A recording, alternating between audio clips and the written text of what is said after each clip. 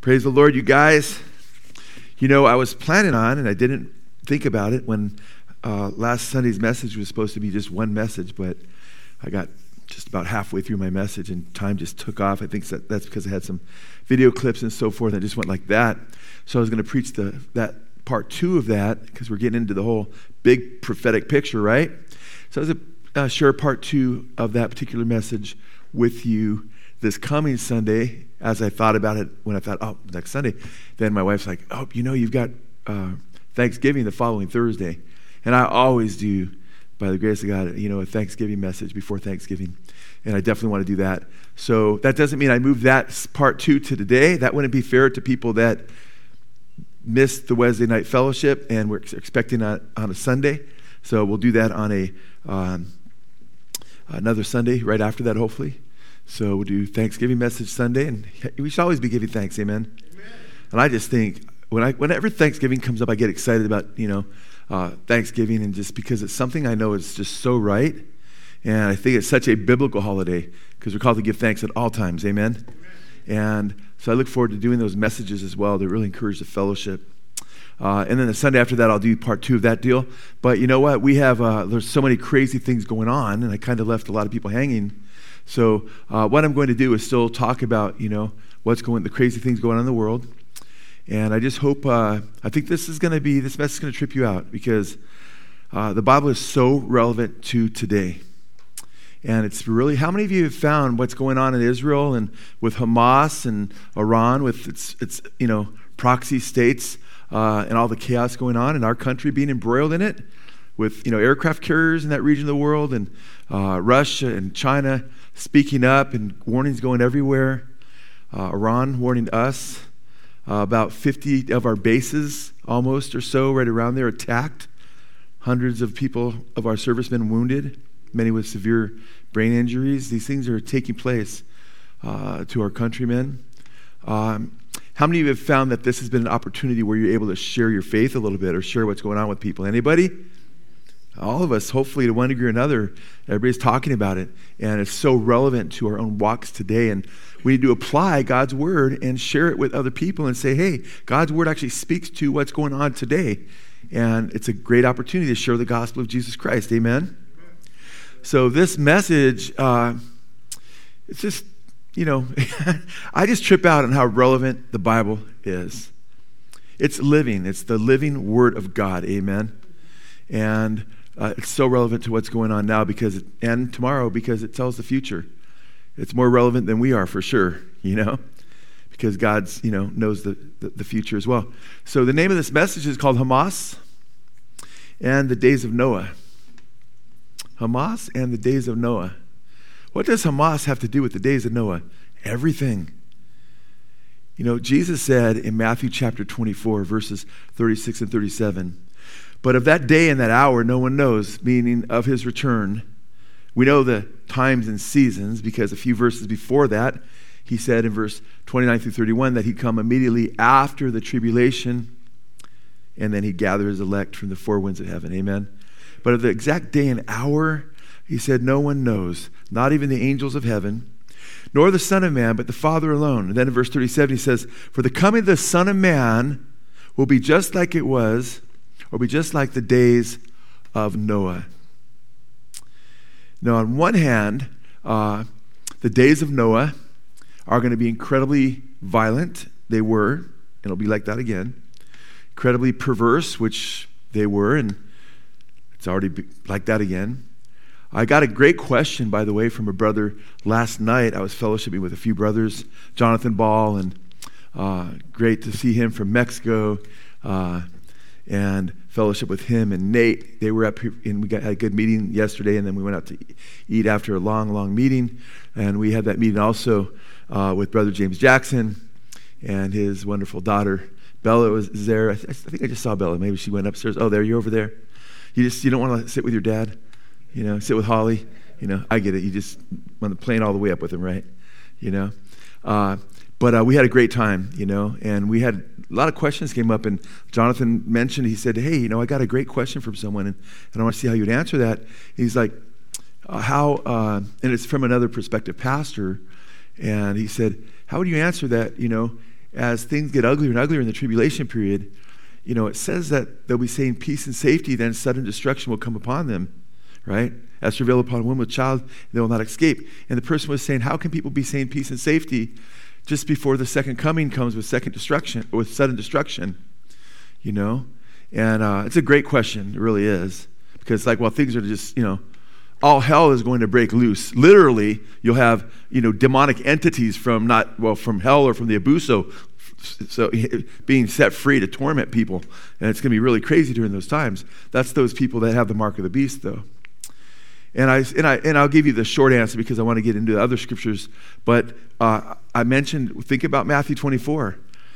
Paul uses that same imagery of Jesus coming like a thief in the night, right? In Matthew 24, that Paul used in 1 Thessalonians 5, that day will not overtake you like a thief, right? Why? Because you are not in darkness that day, he says, should overtake you as a thief, but you're children of the light, children of the day, amen?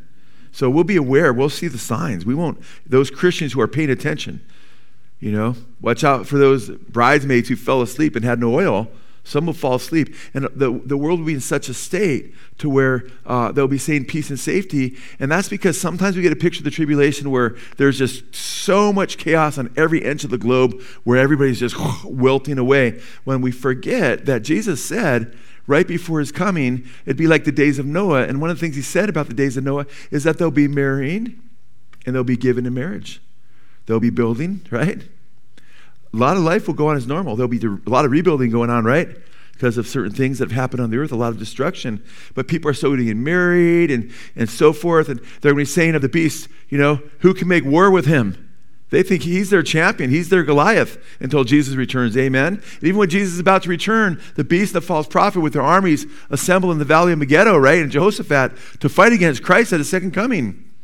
So, it's interesting, and I mentioned that in chapter 18, verse 6 of Revelation, right before Christ's second coming, just before Babylon is destroyed, and then the second coming, he says, come out of her, my people, lest you partake of her what? Sins and her plagues. And Babylon's living it up. So even during the end of the age, in the tribulation period, there's still a party-like atmosphere with a lot of the lost world. Oh, a lot of them are getting grievous sores because of taking the mark of the beast, and there's judgments being poured out on different parts of the earth, but it's not until the very end where the whole thing goes up in flames, and Christ's wrath is ultimately poured out, amen? So having said that, and I wasn't even planning on bringing that up, but I thought, wow, we talked about the days of Noah in another context yesterday, but also when you look at what the Bible says about the days of Noah, and how Jesus said it'll be like the days of Noah, you have to go to Genesis chapter 6 and see what was it like in the days of Noah. Get a little more detail. So go to Genesis chapter 6, and let's look at that. And the name of this message is Hamas and the days of Noah. And by the way, one of the things I point out as well, at the end of Revelation 19, near the end of the book of Revelation, in chapter 19, verses 7 through 9, his bride has finally made herself ready, amen? She's not ready for the rapture until the end of the tribulation is coming, and Jesus is about ready to come on verse 11 as white horse with the armies of heaven, amen? So there's a lot going on in that, and she's made ready, I believe, because he's called her out of Babylon, and it's given her to wear white clothes, bright and clean and so forth, because she's being purified. First and foremost, you're purified by the blood of Christ, right? That's how you're saved. But God uses tribulation, heat, and struggle to test us and to purify our characters. There's a lot of scriptures that talk about that. Can't wait till we finally get into the book of James and look at some of what God does through trials, even though we talk about that quite often. Genesis 6, verse 1. Now it came about when men began to multiply on the face of the land, and daughters were born to them. So one of the things that's happened in the days of Noah is people began to multiply, right? Do you know the last 100 years there's been a boom, a population explosion like never before? The last 150 years, there was a fraction of the people that are alive today alive 150 years ago. Just the earth has been filled with people, just like it had been in the days of Noah. The sons of God, verse 2, saw that the daughters of men were beautiful, and they took wives for themselves, whomever they chose. Then the Lord said, my spirit shall not strive with man forever, because he also is flesh. Nevertheless, his days shall be 120 years.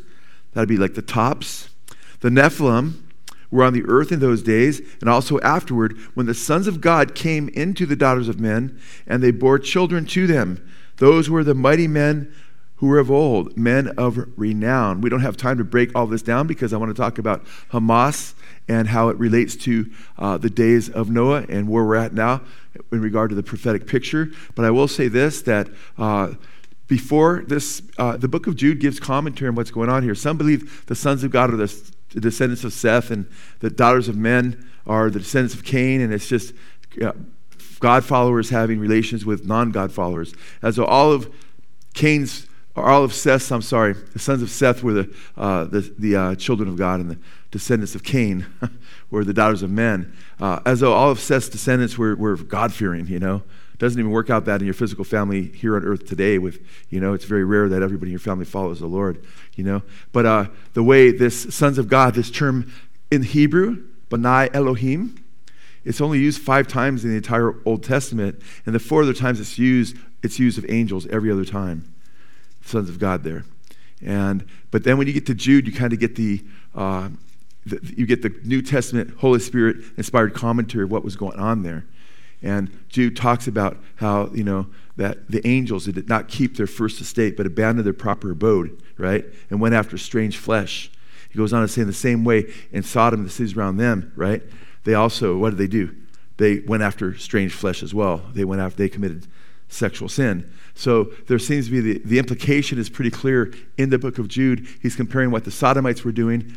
And by the way, it's kind of interesting because the Sodomites were actually going after what? Who are they going after to have sex with?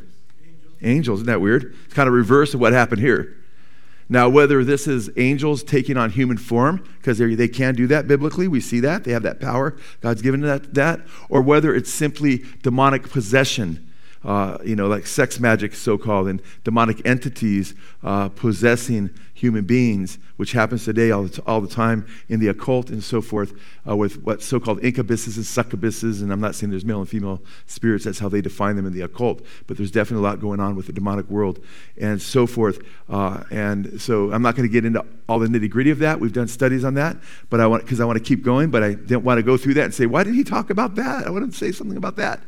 Well, go and see what Jude says about that. And by the way, there is, people differ on this view. This is not something you divide over, whether it was sons of Seth and, the daughters of Cain, or whether it was fallen angels or not. I will say this, though. I think Jude personally makes it pretty clear.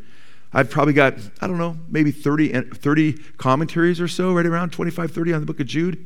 And every one of them acknowledges that Jude is saying this was fallen angels. He's talking about what happened here, and that's the New Testament commentary. I will also say that for hundreds of years prior to Jude writing about that, and a few hundred years, at least 250 years after that, with regard to the church fathers, it was unanimous. Everybody understood it to be fallen angels, okay? It was, the other views came up later. Anyway, what's crazy about it is we keep reading, we read in verse 5, then the Lord saw that the wickedness of man was great on the earth. Is that happening today? And that every intent of the thoughts of his heart was only evil continually. Wow. The Lord, think of what people are doing and what they're watching these days continually, The Lord was sorry that he had made man on the earth, and he was grieved in his heart. The Lord said, I will blot out man from whom I have created from the face of the land, from man to animals, to creeping things, and to birds of the sky, for I am sorry that I have made them. And he did that with a flood, amen. He brought judgment, amen. And if you go riding with Johnny and the Narrow Road Riders, you guys, do we call them the Narrow Road Riders? I know basically that's what they are, is you'll see sometimes we're able to find shells up right in our mountains. You got to drive 45 minutes to get to the beach from here. Yeah, we've got shells on our highest mountains. Come on, you guys. Oh, there was no worldwide flood. Where's the evidence? Just go to the mountains, man. But Noah found favor in the eyes of the Lord. Praise God for his grace. These are the records of the generations of Noah. Noah was a righteous man, blameless in his time. Noah walked with God. Noah became the father of 3 sons, Shem, Ham, and Japheth. Now, the earth was corrupt in the sight of God, and the earth was filled with what? Violence. God looked on the earth, and behold, it was corrupt, for the flesh had corrupted their way upon the earth. Then God said to Noah, the end of all flesh has come before me, for the earth is filled with violence because of them, and behold, I am about to destroy them with the earth. He destroyed every, human being and almost all, land animals. I mean, he brought animals on board, of course, to save the animals and so forth. We don't have a whole long time to talk about the flood, but because I want to get to the kind of heavy stuff I want to talk to you about here, but God flooded the earth, and he's not going to flood the earth again with water. He uses the rainbow that he created as a symbol of his grace, that he won't flood the earth with water. But he did say he would judge the wicked again. People can think, oh, good, we can just do whatever we want. Because Peter said, next time it will be by fire. Amen? It'll be by fire. And the Bible tells us that wickedness and perversion and violence and sexual sin, which we're seeing in the text before us, would prevail on the earth again. And Jesus said lawlessness would increase, right? Paul said terrible times would come. He said people would be treacherous, right? And it's interesting. Jesus said in Matthew chapter 24, verse 22, and except those days should be shortened, meaning the tribulations go on, and if God didn't stop the tribulation at the end, if he didn't, at the end of the 42 months, 1,260 days, some believe he'll be shorter than 1,260 days, and he'll shorten it, meaning it won't go as long as 1,260 days. I don't agree with that theory, because long after Jesus says that, the book of Revelation is written. In the book of Revelation, it tells us how long it is, So it being shortened means it's not going to go on for 1,000 years or 100 years. The Antichrist is only going to reign for 42 months. Then his reign will be terminated. So Jesus says, except those days should be shortened, there should be no flesh saved. No flesh would be saved, but for the elect's sake, those days shall be what? Shortened. Aren't you grateful for that? Not everyone will be wiped out. In fact, when Jesus comes back, Paul says, the dead in Christ will rise first, right? Then we who are alive and remain, there will be those still alive, remain, will be caught up to meet them in the air at his coming. Amen? That's quite exciting. Now, this is what's interesting. Jesus is talking about a time coming where no flesh would be saved if he did not intervene. Was that possible even 100 years ago? Not without nuclear weapons, it wasn't. Is it possible today? Several times over.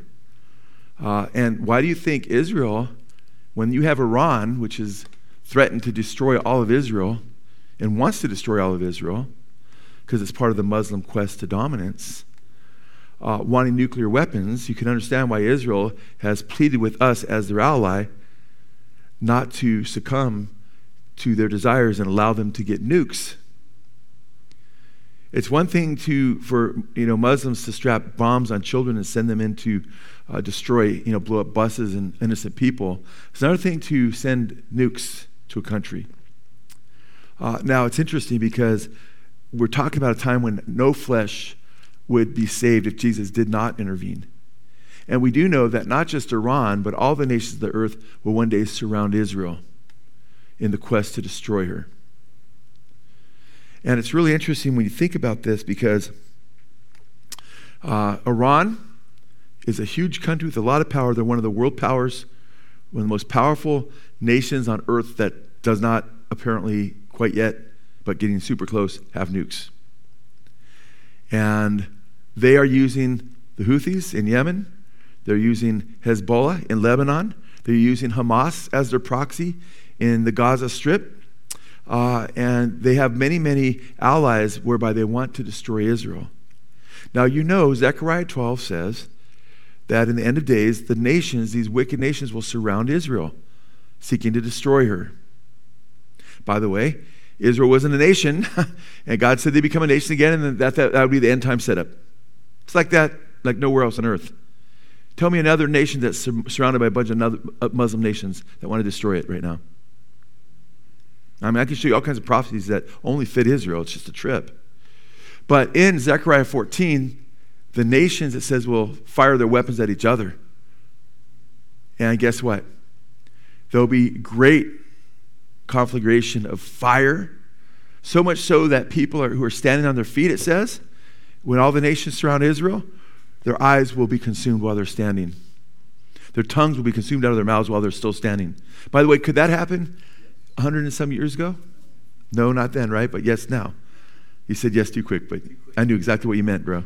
Yes, it can happen, but now, right? So, which is crazy, you know? And, you know, people would read that and say, what's this talking about? And everything is just being set up quite interestingly. And now you have violence increasing throughout the world. Incredible violence, and it's coming our way, you know? And Hamas, think about what they did.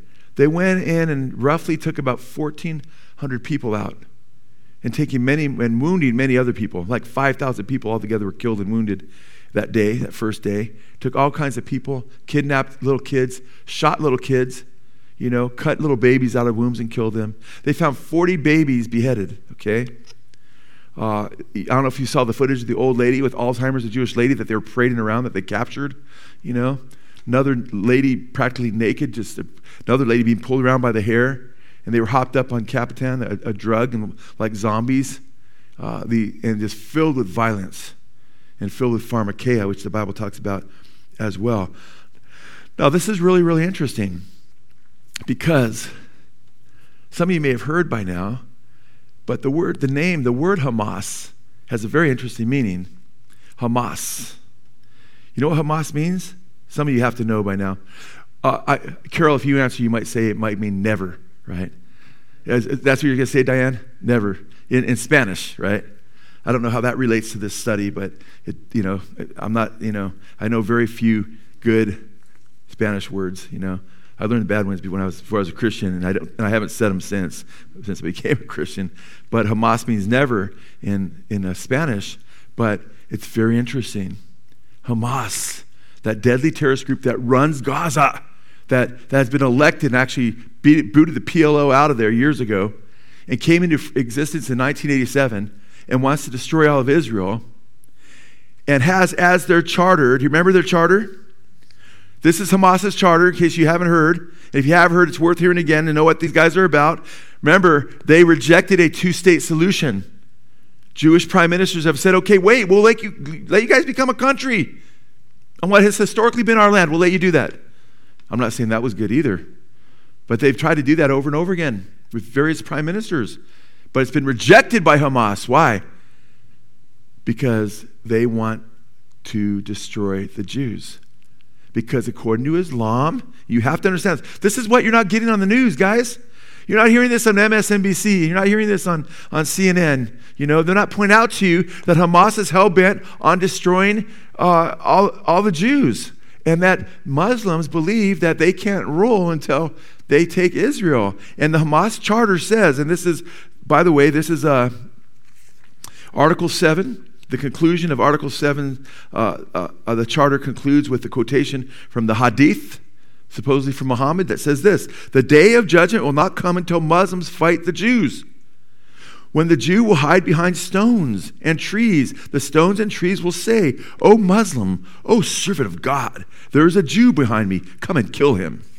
Okay? That's in Hamas's official charter, guys. How do you make peace with that? Yet, do you know the millions of young people who are being bankrolled? By the way, it just was outed, a multi-millionaire tech people that are putting a lot of that money up to get these protests going for pro-Palestine, right? And all this anti-Semitism, hatred toward Jews, is a lot of money's going toward that. But a lot of these young people don't even know what Hamas is. And if you read this stuff to them, so keep in mind, you know, I was talking to James yesterday, and James was like, wow, when I realized, because I don't know if you saw the video, there's a video going around where there's a guy saying, oh, you want to help Hamas and want to sign up that you support what they believe in, and then they start reading what they believe in. You know, LGBTQs, you guys are thrown off the buildings. You know, you're killed and so forth. And people go, no, I didn't know it was that. And it just shows you that people are like lemmings, man. They don't test things, they just follow, you know. And James says it gave him a heart to realize a lot of these people, and I appreciated that, James, that a lot of these people are just deceived. And they're clueless. They don't even have a clue what they're supporting. The ones that know what they're supporting and still want to support the death of all the Jews and so forth, well, then they're just wicked. So you got a choice. You're going to march with Palestine, right? You're either going to be for wickedness or ignorant. I don't think you want to be either, amen? So it's really, really heartbreaking what's going on. Now, what's really crazy is, this is what's crazy, is the Sabbath after October 7th, when the Hamas massacre took place. The Jews gathered together on a day like no other days because they hadn't seen such destruction among their people since the Holocaust. Even during the wars on their land, not in one day like that. And they sat down to read Torah. And they sat down, their reading for that Shabbat, that Sabbath, was on Noach, or Noah. And they read just what we just read. And you know what they would have read in Hebrew? Go to Genesis chapter 6, verse 11.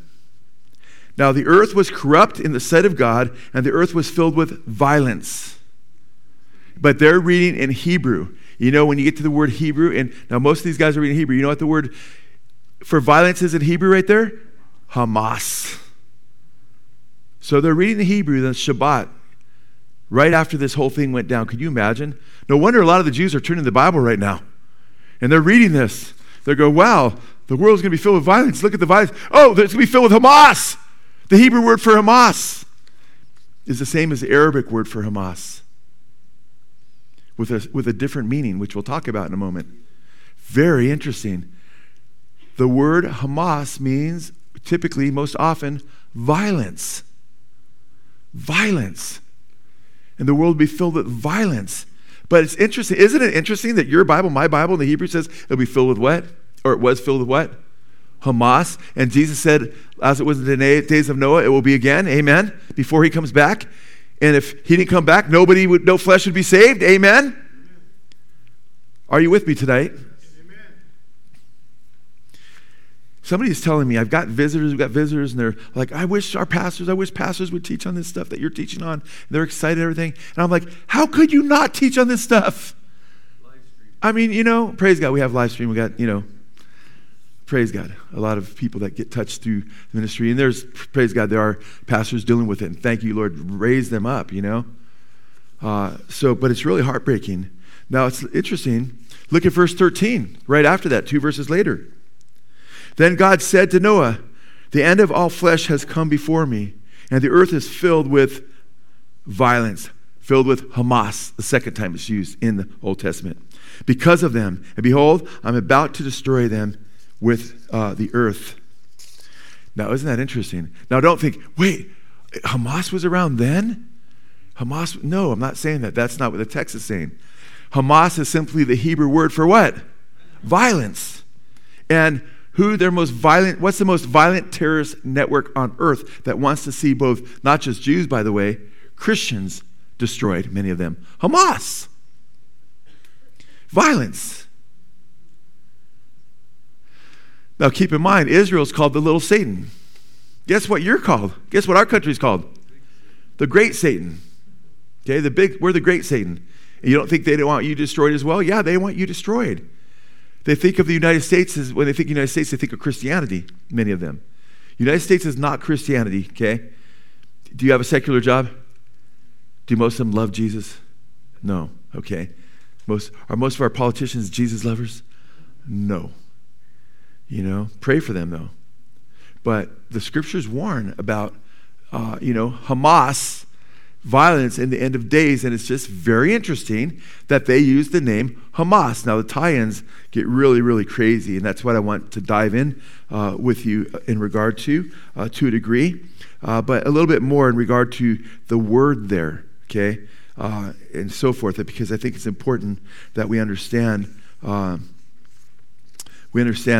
You don't leave here, because a lot of people are saying the word Hamas in Arabic means violence. No, the word in Hamas in Arabic doesn't mean violence. Okay? So a lot of Christians are saying that right now. It's like, we got to be more theologically and historically accurate and precise. But the tie-in is even greater and more interesting to me because they have a different spin on that word. Makes it even more fascinating as far as I'm concerned. Now, it's interesting. The Arabic noun, according to the Gesenius Hebrew lexicon, means warlike. Okay? Means warlike. Now, I'm not talking about the Hebrew word now. I'm talking about the Arabic word Hamas now. According to the Gesenius Hebrew lexicon, the Arabic noun means warlike or valor. Okay? So it can be used in a positive sense from an Arabic perspective. And it's interesting because the Hamas basically is derived as an acronym from it's an acronym with kind of Hamas in Arabic almost has like a double meaning, because it's an acronym of the Arabic words that mean the Islamic resistance movement. Okay, the Islamic resistance movement. If I try to read the Arabic there, I'm going to butcher it. Okay, but it means so. Hamas stands for, or the acronym is the Islamic resistance movement, right? But it's just a resistance that wants to see a bunch of people destroyed. And keep in mind, when the last imam rises and makes a 7-year pact, he's really picture the Antichrist. Not only are the Jews going to be destroyed in Israel, not only is he going to set up his throne, according to Muslims, on the Temple Mount, which is what the Bible says the Antichrist will do, but also his false prophet, the one he claims is a prophet, the Isa, which very possibly could be a pope, because he'll claim to be representing Christianity, but he'll speak like a dragon, he'll speak Satan's words. The scriptures say that he will break the cross, come against Christianity. So this is all a big setup. But it's interesting here when you think about this, because so the letters, okay, are HMS from the acronym from the Islamic resistance movement, HMS. And so they derive Hamas from that. And which works great because Hamas means valor, warlike, can mean enthusiasm, zeal, bravery. I've seen it translated with the Arabic understanding in various ways. Now, I think this is really, really interesting, because keep in mind, Arabs have descended from Abraham as well. Okay? Abraham, Isaac, and Jacob. You look at their descendants like Edom and Amalek and so forth. You have the descendants of Esau, right? Abraham, Isaac, and Jacob. But from Isaac you have Esau, right? And Jacob. And from Esau you have the Edomites come from Esau. Okay? The Amalekites come from Esau and so forth. And they opposed Israel for many, many years, because they weren't descendants of Jacob, but descendants of Abraham and Isaac. But through Jacob came the 12 tribes and came Israel, right? So it's really interesting when you think about this, because this is what's interesting. They're both Semitic languages, the same family of languages, Arabic and Hebrew. Do you understand? So you have their sister languages. So what you have when you look at their languages is you have words that they share that are the same, like Hamas. But isn't it interesting when the Bible uses the word Hamas, and it uses it about 60 times, it's always in a negative way. And isn't it interesting that when Israel looks at Hamas, it's in a very negative way? But the spin on that word that developed through the years with regard to a lot of the Arab population in Arabic is one of zeal, valor, bravery. So how do many of the Muslims look at what these terrorists, Hamas, did? They're celebrating it. Are you understand? And the Bible says in Isaiah chapter 5 that time would come when they would call good evil and evil good, right? They put light for darkness and darkness for light. And I just think it's very interesting that even the word Hamas, just think about how our rainbow, right, is now used by LGBTQ, right? As though it's a symbol for perverted sexual acts, Well, the word Hamas took on two different meanings, and it's fascinating to me because the way God looks at not only the word Hamas and uses it throughout the inspired text 60 times in the Old Testament, 60 times, interesting, is always in a negative way. Yet Muslims It's a positive thing. Not just the word can be positive, although there's examples in Arabic writings where it's used in a negative way. But when they talk about Hamas, many Muslims celebrate what they're doing. And I just think all this is really fascinating. And I don't believe this is a coincidence either. Think of it this way. The last final empire, right, will be this in Revelation chapter 13, this beast that looks like a lion and a bear and a leopard with 7 heads and 10 horns, right? And it's the Antichrist kingdom, right? It's wild beast. That's how God portrays the last kingdom. And when you look at Daniel chapter 7, when Daniel describes Iran and Iraq, or Iraq first, the head of gold, and Iran, right? The chest and the arms of silver and so forth. When you look at how it's viewed in the vision or the dream that God gives to Nebuchadnezzar, it's as this picturesque, beautiful statue. Isn't that interesting? That same kingdom in the eyes of Iran and Iraq in the end of days will seem glorious, like this big, beautiful, powerful statue. But in God's eyes, when he gives Daniel a vision of the same empire in the end, and it's just the end of that empire, those 10 toes and so forth, of the iron mixed with the clay, the final manifestation of Satan's empire. It's this beautiful statue when Nebuchadnezzar has his dream. But when God reveals how he looks at it, it's what? It's a wild beast that's untamed and vicious that tears apart its prey. Hence, my point that hit me like a ton of bricks, I thought, because I've been meditating on the statue, right, and the wild beast, and how and I think it's fascinating how God shows two different perspectives. And I thought when I was studying the word Hamas, I thought too many Christians are ignoring the reality that actually the Arabs don't look at the word Hamas as being evil violence.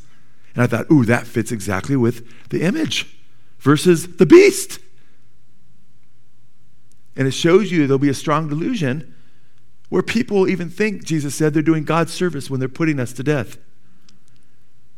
Isn't that interesting? John chapter 16. Are you with me? According to the Hebrew English volume of Reuben Alcalate's Hebrew English dictionary, Hamas means violence, cruelty, and injustice in Hebrew now. Now we're talking about in Hebrew. And it speaks of acts of aggression, especially with physical contact. That's what the word Hamas means in Hebrew. And now check how it's used in the King James Bible, the word Hamas. It comes up 60 times in the King James Version. It's translated in the King James Bible as violence 39 times. We saw the first 2 times in Genesis 6:11 and Genesis 6:13. It's translated with the word violent, not violence, but just violent 7 times. Cruelty 4 times. Wrong 3 times. False 2 times. Cruel 1 time. Damage 1 time. Injustice 1 time. Oppressor 1 time. And unrighteous 1 time. Other translations, like for instance, Deuteronomy 19:16, if a malicious witness rises up, and the word malicious there is translated from the word Hamas. So Hamas stood for wickedness, it stood for injustice, it stood for maliciousness, usually with a violent type of intent. The Hebrew Midrash. The Midrash are ancient commentaries of the Old Testament by rabbis. The ancient Midrash commentary on Bible text defines Hamas as violence, murder, and complete moral destruction. Okay? In the Old Testament context, because I've done word studies on this word, it's fascinating, not only deals with physical violence, but also sin and injustice against God and his people. That's how that word's used. It's very fascinating when you think of Hamas and the group that calls itself Hamas. They're standing against the living God. And they're messing with the very people of God, the descendants of Abraham, Isaac, and Jacob, who God promised the land of Israel. And he said he'd put this land in the name on Israel and Jerusalem forever. Amen? And he has a plan for Jerusalem forever.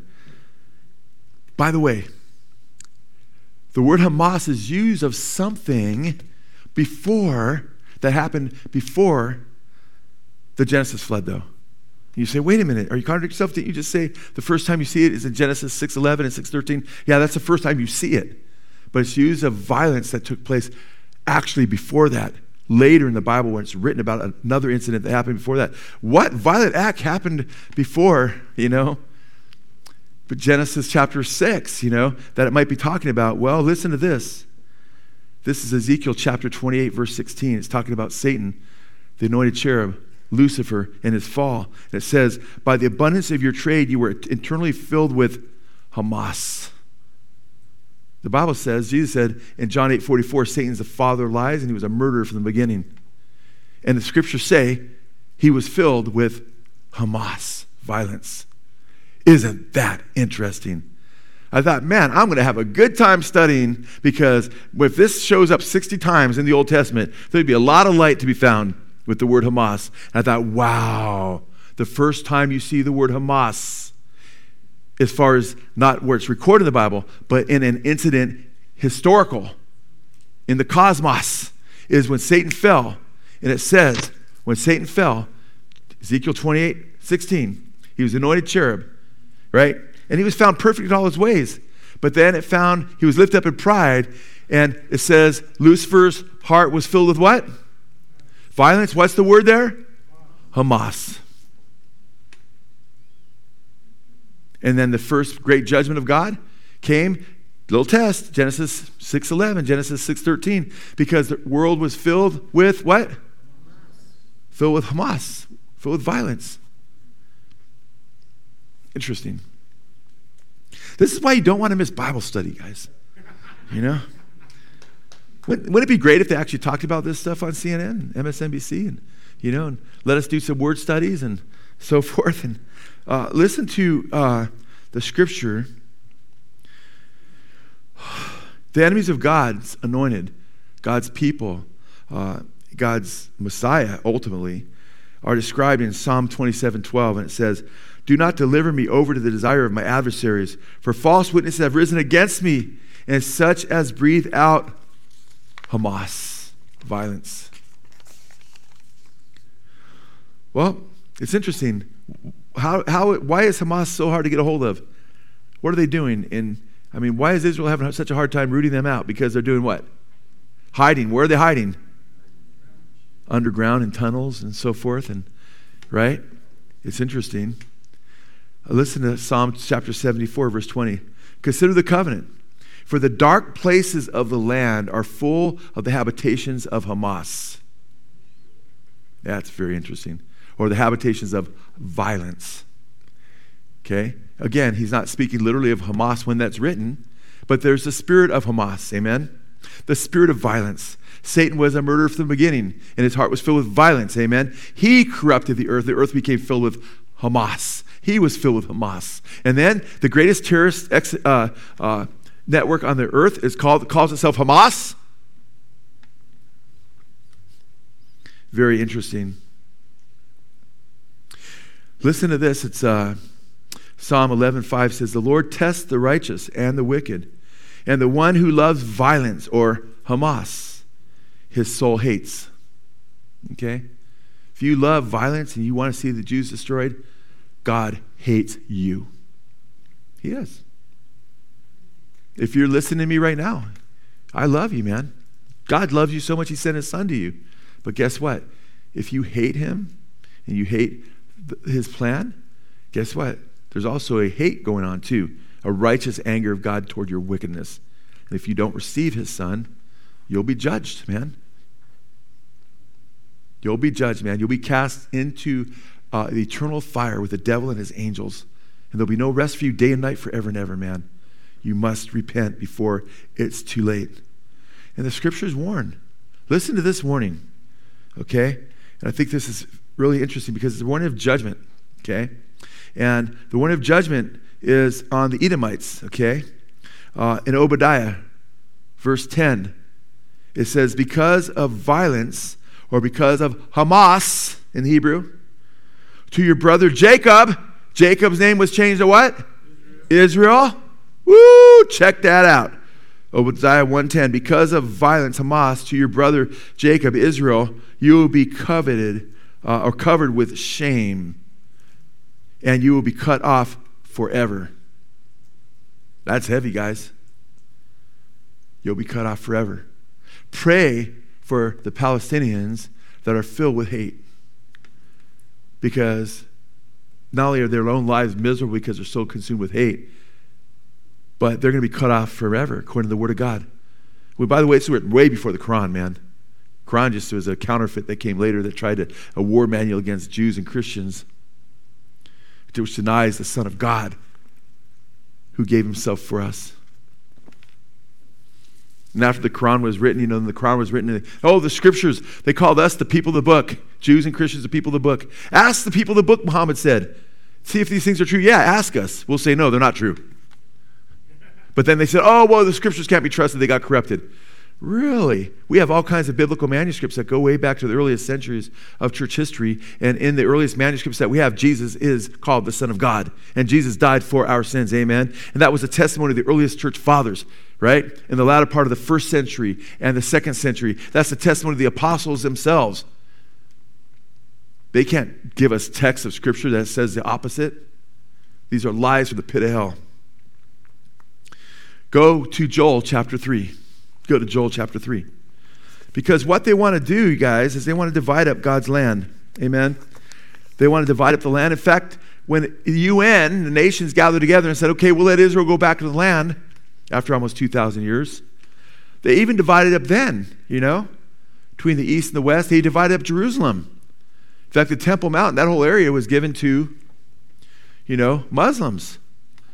They lost it in the 1967 war when they tried to obliterate the Jews, and then the Jews said, wait, man, we're going to root you out of this area where you're trying to destroy us. And that's why the Jews now, although you go on the Temple Mount, it's still Muslims ruling the Temple Mount. Really, really fascinating. Very, very interesting. Now, when you go to Joel chapter 3, look at verses 1 and 2.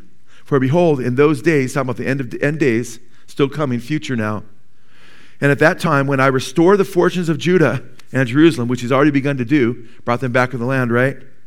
Verse 2, I will gather all the what?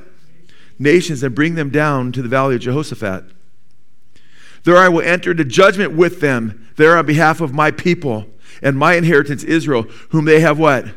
Scattered among the nations. And they have what? Divided up my land. His land's divided this very day, guys. That's what they're all fighting over. In fact, now go to verse 19. Look at what it says. Very interesting. Because all this judgment's going to come. Egypt will become a waste. And Edom, that's the descendants of Esau. Many Arabs descended from Esau and also from Amalek, right? Egypt will become a waste, and Edom will become a desolate wilderness because of the what?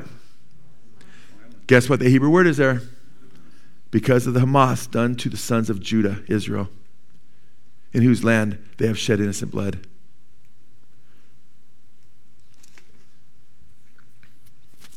You know why I do studies on this? Because we need studies like this, amen?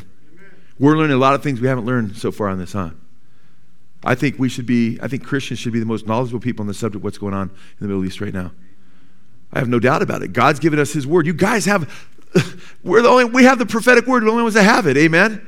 It's telling us what's going on here. And do you think God said, wow, it's weird that I use that word Hamas and it's all in play today?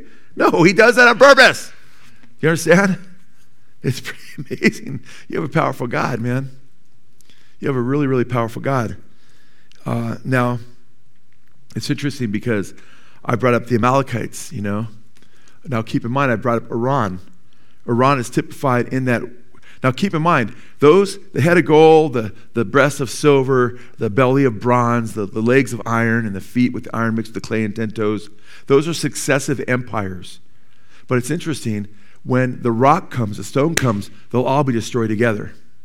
And that's because even though they're successive empires, in the last manifestation of those empires, there's an amalgamation, as you'll see, not this coming Sunday, but the one after, when I show you, it's an amalgamation of those powers, which are amalgamating right now.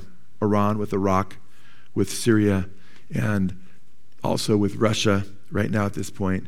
And that brings Gog and Magog into play and so forth, which we don't have time to get into in this study. I did a study on Gog and Magog a couple years back, a few years, maybe 2.5, 3 years ago or so. I don't know exactly when, but you can do a search for it. for our messages, because I'm not going to preach that whole message again on Gog and Magog, but I get into Russia and so forth. And it's a heavy message when you look at the etymology of certain words, and you look at the nations that come with Gog. It's a picture of the Antichrist, and they're the Muslim nations today. It's crazy what's going on, guys. But this is what's interesting. In Joel 3, God's going to come into judgment with the people that have divided up his land, amen? And because of the Hamas they have done to his people in Judah. Amen? We have the Word of God, man. And this is stuff that, by the way, keep in mind, do you know there's Muslims that totally disagree with what's going on with Hamas?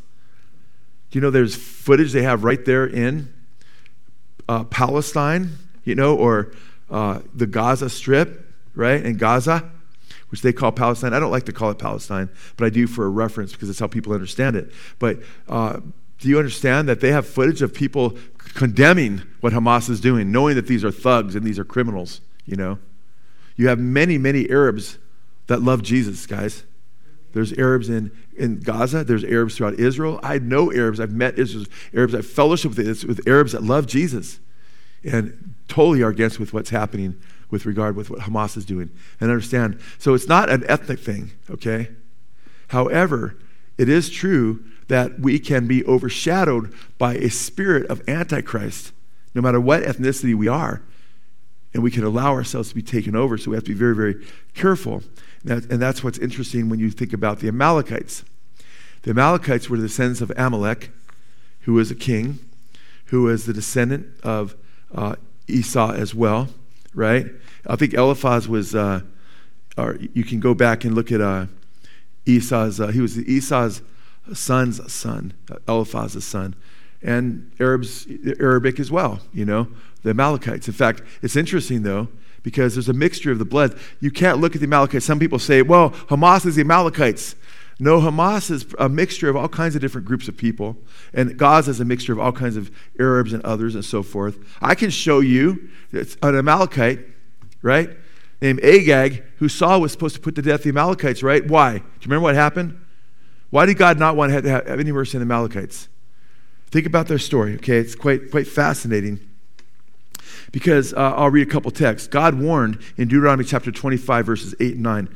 Remember what Amalek did to you along the way when you came from Egypt. Does anyone remember what the Amalekites did to the Jews? What did they do, Jimmy? They plucked them off from the rear. They went after their elderly, their infirmed, their children, the ones that were trying to keep up, that were lagging behind, the older folks. And the Amalekites didn't want a straight-on war. Just like Hamas can't really do that today, or can they? One day the nations will surround Israel. And they plucked off the straggling people, those who were, and just started wiping out the civilians. Ooh, that sounds a lot like Hamas, the spirit of Hamas, doesn't it? That spirit is still alive today. In fact, the Lord says, remember what Amalek, this is Deuteronomy 25, 8 and 9, did to you along the way when you came out from Egypt. How he met you along the way and attacked among you all the stragglers at your rear, when you were faint and weary, and he did not fear God. Therefore it shall come about, when the Lord your God has given you rest from all your surrounding enemies in the land, which the Lord your God gives you as an inheritance to possess, you shall not, or she says, you shall blot out the memory of Amalek from under heaven. You must not forget, okay? And, sometimes scholars will differ in what that means. The memory means to subjugate them fully. Others would know it means to fully wipe them out. I believe, it meant to fully wipe them out because God did not offer any mercy to Amalek and the Amalekites. Why? Because they showed no mercy at all. They were so wicked and so depraved and so bent on wickedness that wickedness would continue to prevail for years to come if they weren't dealt with from the biblical perspective. In fact, the Amalekites even terrorized King David. There, if you read the story about what happened at Ziklag, that's where David's, his family was taken. The wives and the families, the children were kidnapped and taken by the Amalekites. Does that sound familiar? What just happened in Israel with Hamas, right? And in 1 Samuel 30, verse 3, it says this, when David and his men came to the city, Ziklag, it says, behold, it was burned with fire, and their wives and their sons and their daughters had been taken captive. An Iranian or one that lived in Persia, an Amalekite, a descendant of King Agag. Because remember, King Saul didn't kill all the, he was supposed to kill all the Amalekites, right? He got busted by God because he kept King Agag alive, the king of, right? The then king of the Amalekites. Isn't that crazy? He kept him alive and his family. And then they continued to prosper after that. And then another guy, a Amalekite named Haman, tried to off all the Jews again in Iran, which is Persia then. And God used Esther and Mordecai and flipped the script on them. Amen? You see the parallels, you guys? This is crazy stuff. And the same spirit of the Amalekites is alive today through Hamas. And it's so interesting when you think of the scripture. In fact, Deuteronomy 25:19, thou shalt blot out the remembrance of Amalek, the grandson of Esau, okay, and the ancestor of many of the Arabs from under heaven. Deuteronomy 15:19, I just read, but now think of some of these other scriptures, which I think are quite fascinating, is look what the Lord says here. And go, if you will, to Isaiah chapter 60, verse 18. Isaiah chapter 60, verse 18. Look what the Lord says he's going to do ultimately and eventually in the land of Israel. I think this is important. Israel chapter 60, verse 18. So we started with the days of Genesis, or the days of Noah, amen, when violence would fill the earth. And that's the first time you see the word Hamas in the Bible. We've talked about that. Now we're going full circle. The Lord, what did he do with Hamas? What did God do with Hamas in Genesis chapter 6? Violence. He judged it with a flood, amen? He will judge the current Hamas, the current violence, with fire. And guess what? He'll bring peace to his people because we read in Isaiah chapter 60, verse 18, violence, what do you think the Hebrew word there is, guys? Hamas, it is. Violence or Hamas will not be heard again in what? Your land. Happy day, praise God. Nor devastation or destruction within your borders, but you will call your walls salvation and your gates praise. Amen? That's awesome. Now, God provided an ark. Amen? He provided an ark for salvation of Noah and his family. And whoever would get on the ark, because it says that Noah was a preacher of righteousness. Amen? Amen? He was a preacher of righteousness. And they had a lot of time to get right. But the world was filled with wickedness, and they didn't repent. Amen? But the ark was a safe haven from the coming deluge. And the ark was a picture of Christ, by the way. Amen. When you look at the ark, if you look at the dimensions of the ark, and you think about it floating in the water, if you looked from the sky high above, you know what it would look like? Coffin. It would look like a huge coffin. Because they were entered into the ark just like we've entered into Christ. And when Jesus died on the cross, what happened? He was buried afterwards, right? He died for our sins and was buried. What happened to the ark? Peter says in 1 Peter chapter 3, verses 18 through 20, that Jesus Christ, who was put to death of flesh but made alive in the spirit, right? It says that he went and preached, announced his victory basically to the spirits that are now in prison that were disobedient in the days of Noah. And it talks about when the ark went through the water. In the Greek, it sucks through. It literally went through the water. So this casket went through the water. That was a picture of the burial, of Jesus' burial. And then it came up out of the water. And then what's interesting, when it landed and basically on dry land in Mount Ararat, if you look at the date that it landed, it corresponds with the resurrection of Christ in the springtime. It's a picture of Christ's death, burial, and resurrection. We've died in him, amen. We've been buried. In baptism, we go into the water, amen, a picture of our death, and we come up, amen. We're dead in him, and then our old man's dead in him, but we rise to new life in him, amen.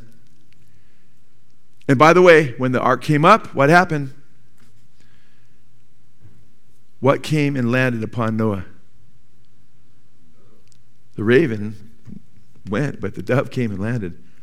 It's a picture, a really beautiful picture, by the way, of the resurrection. And Jesus came up out of the water, and the Holy Spirit came upon him like a dove, amen?